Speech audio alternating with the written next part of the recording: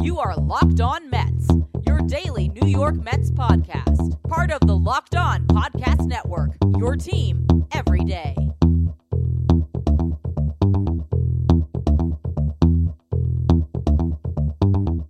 Hello to you amazing Mets fans. You're listening to Locked On Mets, part of the Locked On Podcast Network, your team every day.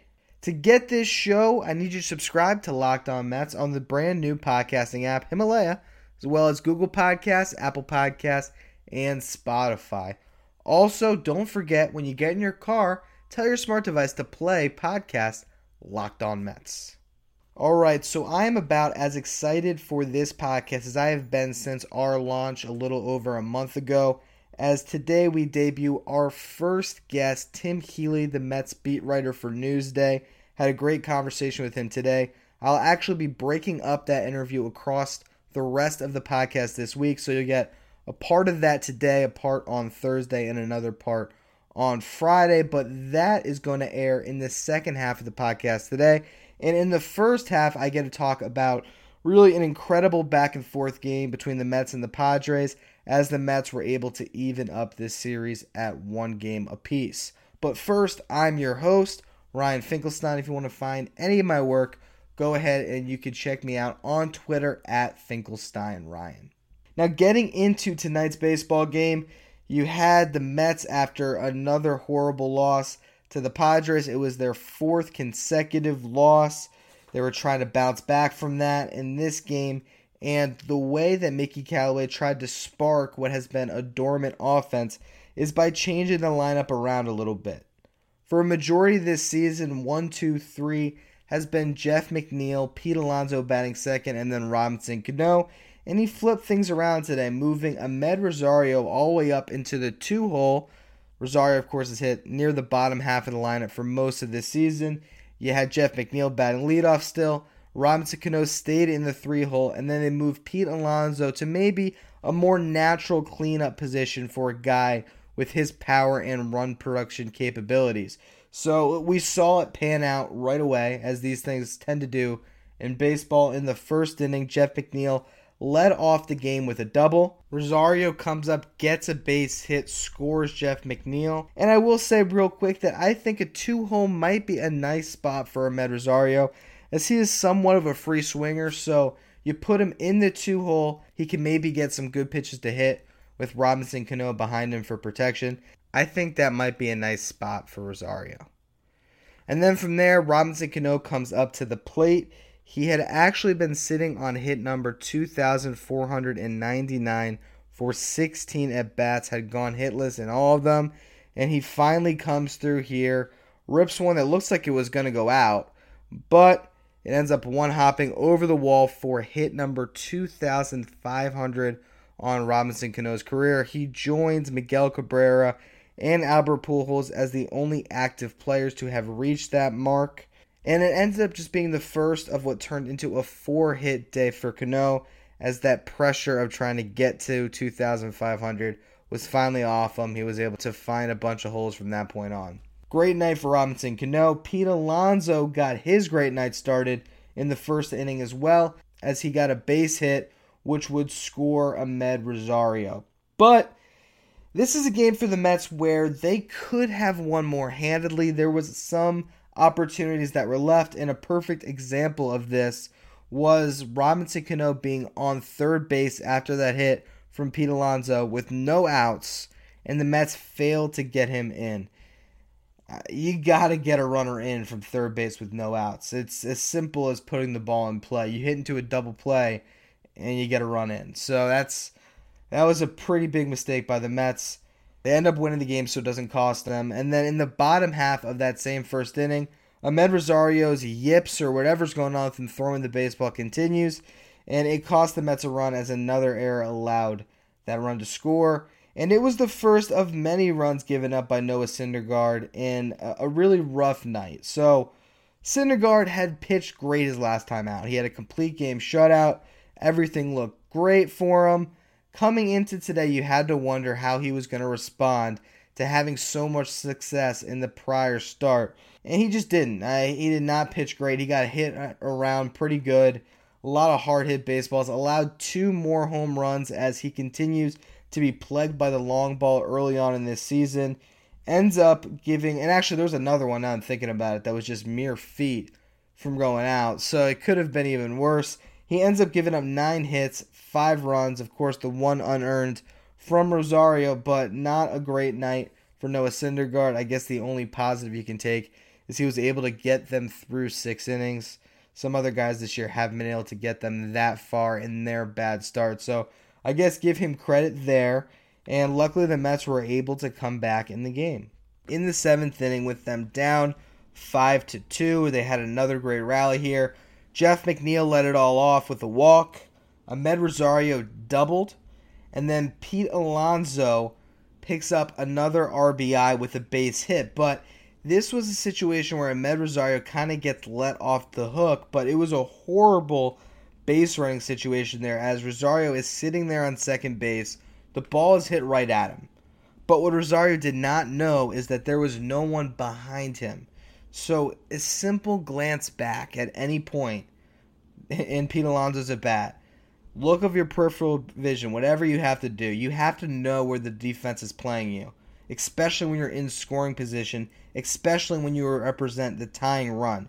He doesn't do that. He freezes and actually retreats back to the base thinking there's a shortstop behind him and cannot score on the play. So that was a bad mistake by Rosario. He gets kind of let off the hook as Michael Conforto got him home with the sac fly. So it's kind of a moot point, but you still want Rosario to be more heads up in spots like that. Anyway, as the inning proceeded, Wilson Ramos came up. Again, the game's at 5-4 at this point. He draws a walk, which puts him on first base and Pete Alonso on second base with 2 outs in the 7th inning. And my gut reaction is, okay, cool, touch first base, Ramos, but you're not going to be in this game much longer.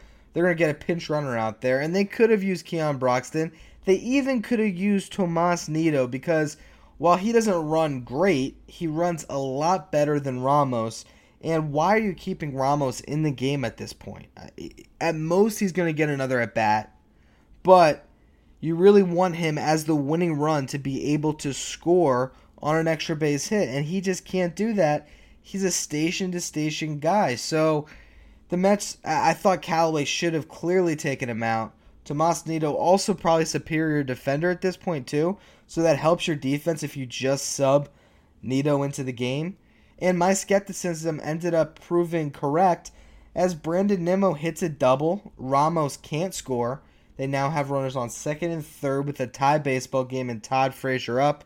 And he strikes out looking with 2 men in scoring position. So sure, you'd like to see Frazier get a big hit there and again kind of save Callaway the same way that Conforto saved Rosario. But that's a spot I think you really need a pinch runner. So again, I guess you can't criticize it too much. The Mets still get the win at the end of the day. But that was something that struck me as a bad decision by Mickey Callaway. Anyway, Seth Lugo was great in relief after Noah Syndergaard came out. He pitched 2 excellent scoreless innings, and he is really starting to thrive. If you remember at the start of the year, Seth Lugo was dealing with, it seemed like everyone was, a flu. There was some sickness going on that was kind of used as an excuse for why he was pitching so poorly at the start of the year. But now you look at his numbers since April 22nd, and he has yet to allow another run. 10 1/3 scoreless innings pitched at this point. So Seth Lugo becoming one of the most reliable weapons out of that Mets bullpen. Now moving on to the 9th inning, Robinson Cano comes up. Last at bat of his big night, leads things off with a single. And then Pete Alonso comes up, and Alonso hits a complete moonshot home run, 449 feet off of that Western Oil, or whatever, the Western Miner thing they have in left field in San Diego. Anyway, huge shot, 2-run home run, gives the Mets a 7-5 lead. Pete Alonso, kind of after all of the drama with Chris Paddock the day before, tried to maybe show him up a little bit with a bat flip.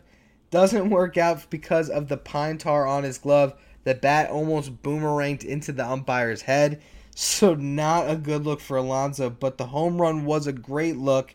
Once again, this guy is not only performing, but he seems to perform better from the 7th inning on when the Mets really need to get those runs across. Another essential game-winning RBI for Pete Alonso. Great work by him. And then Edwin Diaz came in the 9th inning, and while it was not pretty, as he did get to a situation where it was bases loaded, 1 out, he made his way through. He struck out Eric Hosmer in a big spot, and then he was able to get a ground ball to finish the game. And actually, the ground ball found the one infielder that the Mets had to be concerned with, which is Amed Rosario. He fielded it. He didn't even look that comfortable making that play. I definitely think there's a lot of psychological things going on with the errors he has made, but he luckily got the runner out at second base. Edwin Diaz picks up his 9th save in a game that could have gone either way. The Mets were able to hang on. If they had lost that game, it would have been a devastating and probably a pivotal loss in their season. So it's great for them to get a win, get some confidence under their belt, and hopefully they can kind of roll into a little bit of a better stretch here in the coming days. Anyway, when we get back, I will play that first part of my interview with Tim Healy, the Mets beat writer for Newsday. Stay tuned for that. Remember, though, to get this show every day, I need you to subscribe to Locked On Mets on the new Himalaya podcast app. In an ever-expanding podcast world, you need Himalaya, with their personally curated playlists and new features every day. Download Himalaya at your app store and subscribe to Locked On Mets. All right, Mets fans, very excited to bring in the first guest in the history of Locked On Mets, Tim Healy, Mets beat writer for Newsday. Tim, very excited to have you on. Thanks for having me. And why don't you let the listeners know where you can find some of your work, where they can find you on Twitter, all that. Sure. So, of course, I'm the Mets beat writer for Newsday, as you mentioned. So anybody can find my stuff at Newsday.com, and more specifically, Newsday.com/Mets. On Twitter, my handle is Tim B. Healy. That's Tim, B as in boy, Healey. So between those two places, hopefully you should be kept pretty up to date on all things Mets. That's great. So first things first, I wanted to talk about the most recent injuries to the rotation. What's your sense on how long it's going to take to get Steven Matz and Jason Vargas back into the rotation? For Matz, it seems like it could be as soon as this weekend or early next week if things go well. The Mets decided not to put him on the injured list because that would be minimum, I think 7 days if they backdated it. So at this point, at least, as we talk, Tuesday morning, they're somewhat optimistic that it won't even be that long, which is good news for Matz given his long injury history and, that long injury history, including some nerve trouble a couple of years ago that required surgery. It's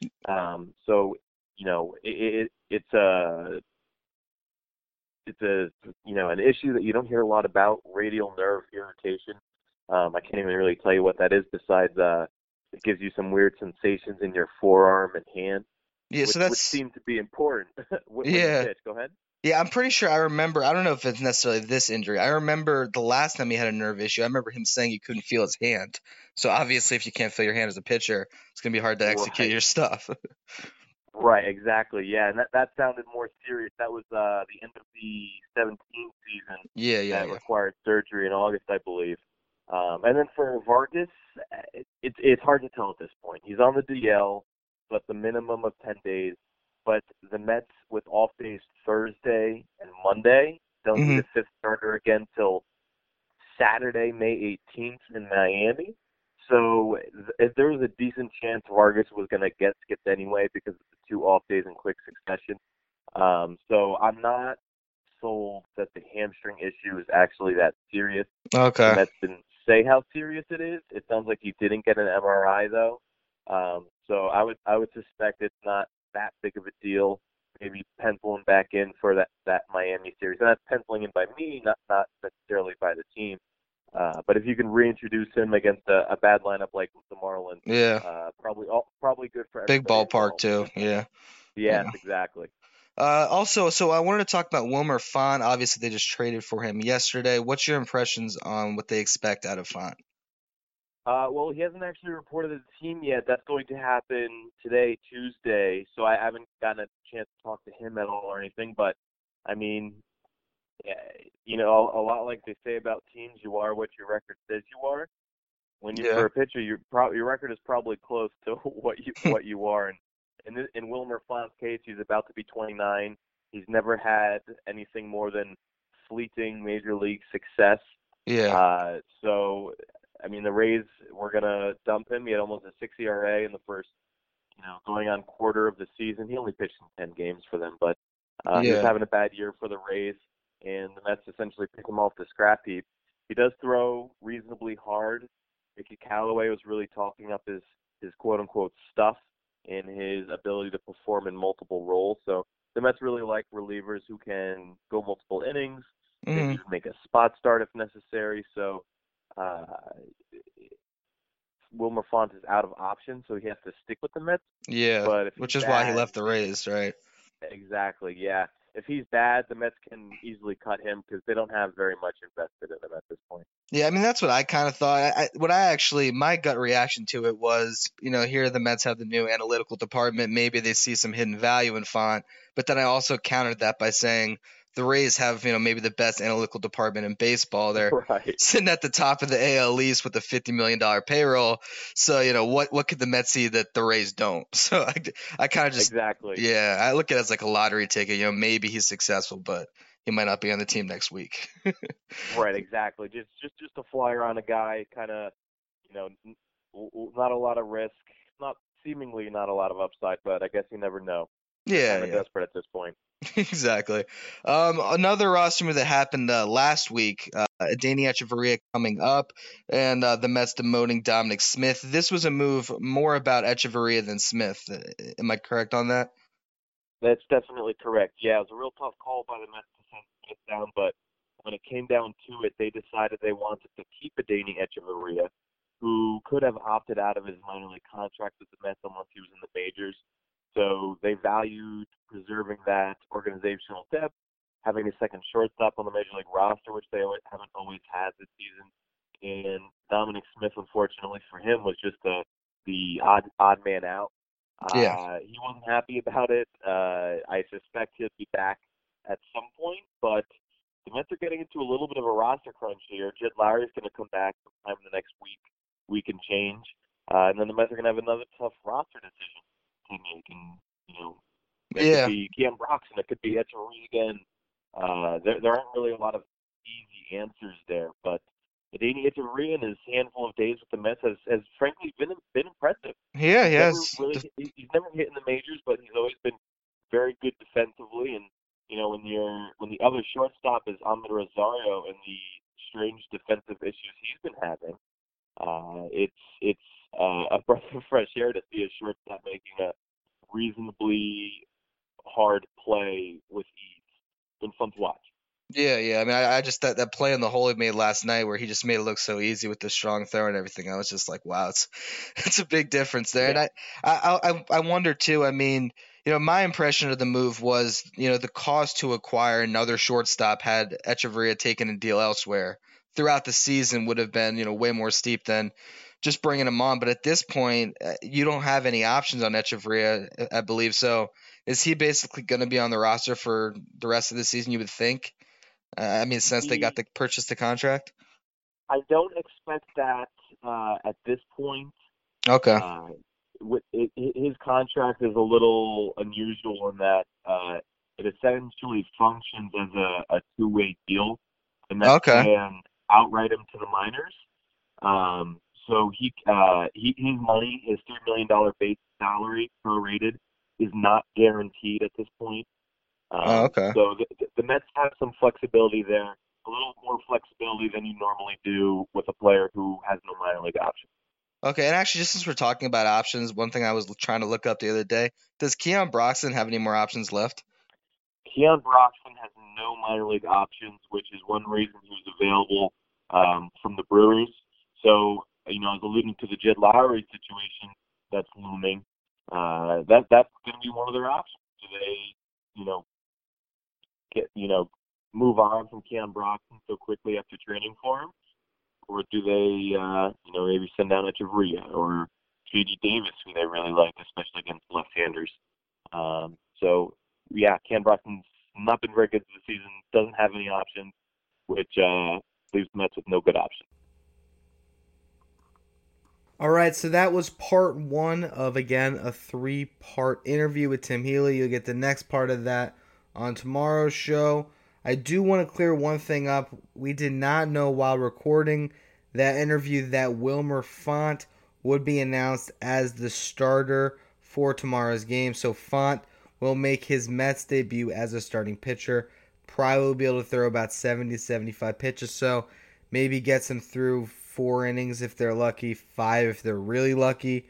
So we'll get a chance to see what this guy has. Anyway, thank you for listening, and remember, you can subscribe to this show on the new Himalaya Podcast app, as well as Apple Podcasts, Google Podcasts, and Spotify. Also, don't forget, when you get in your car, tell your smart device to play podcast Locked On Mets.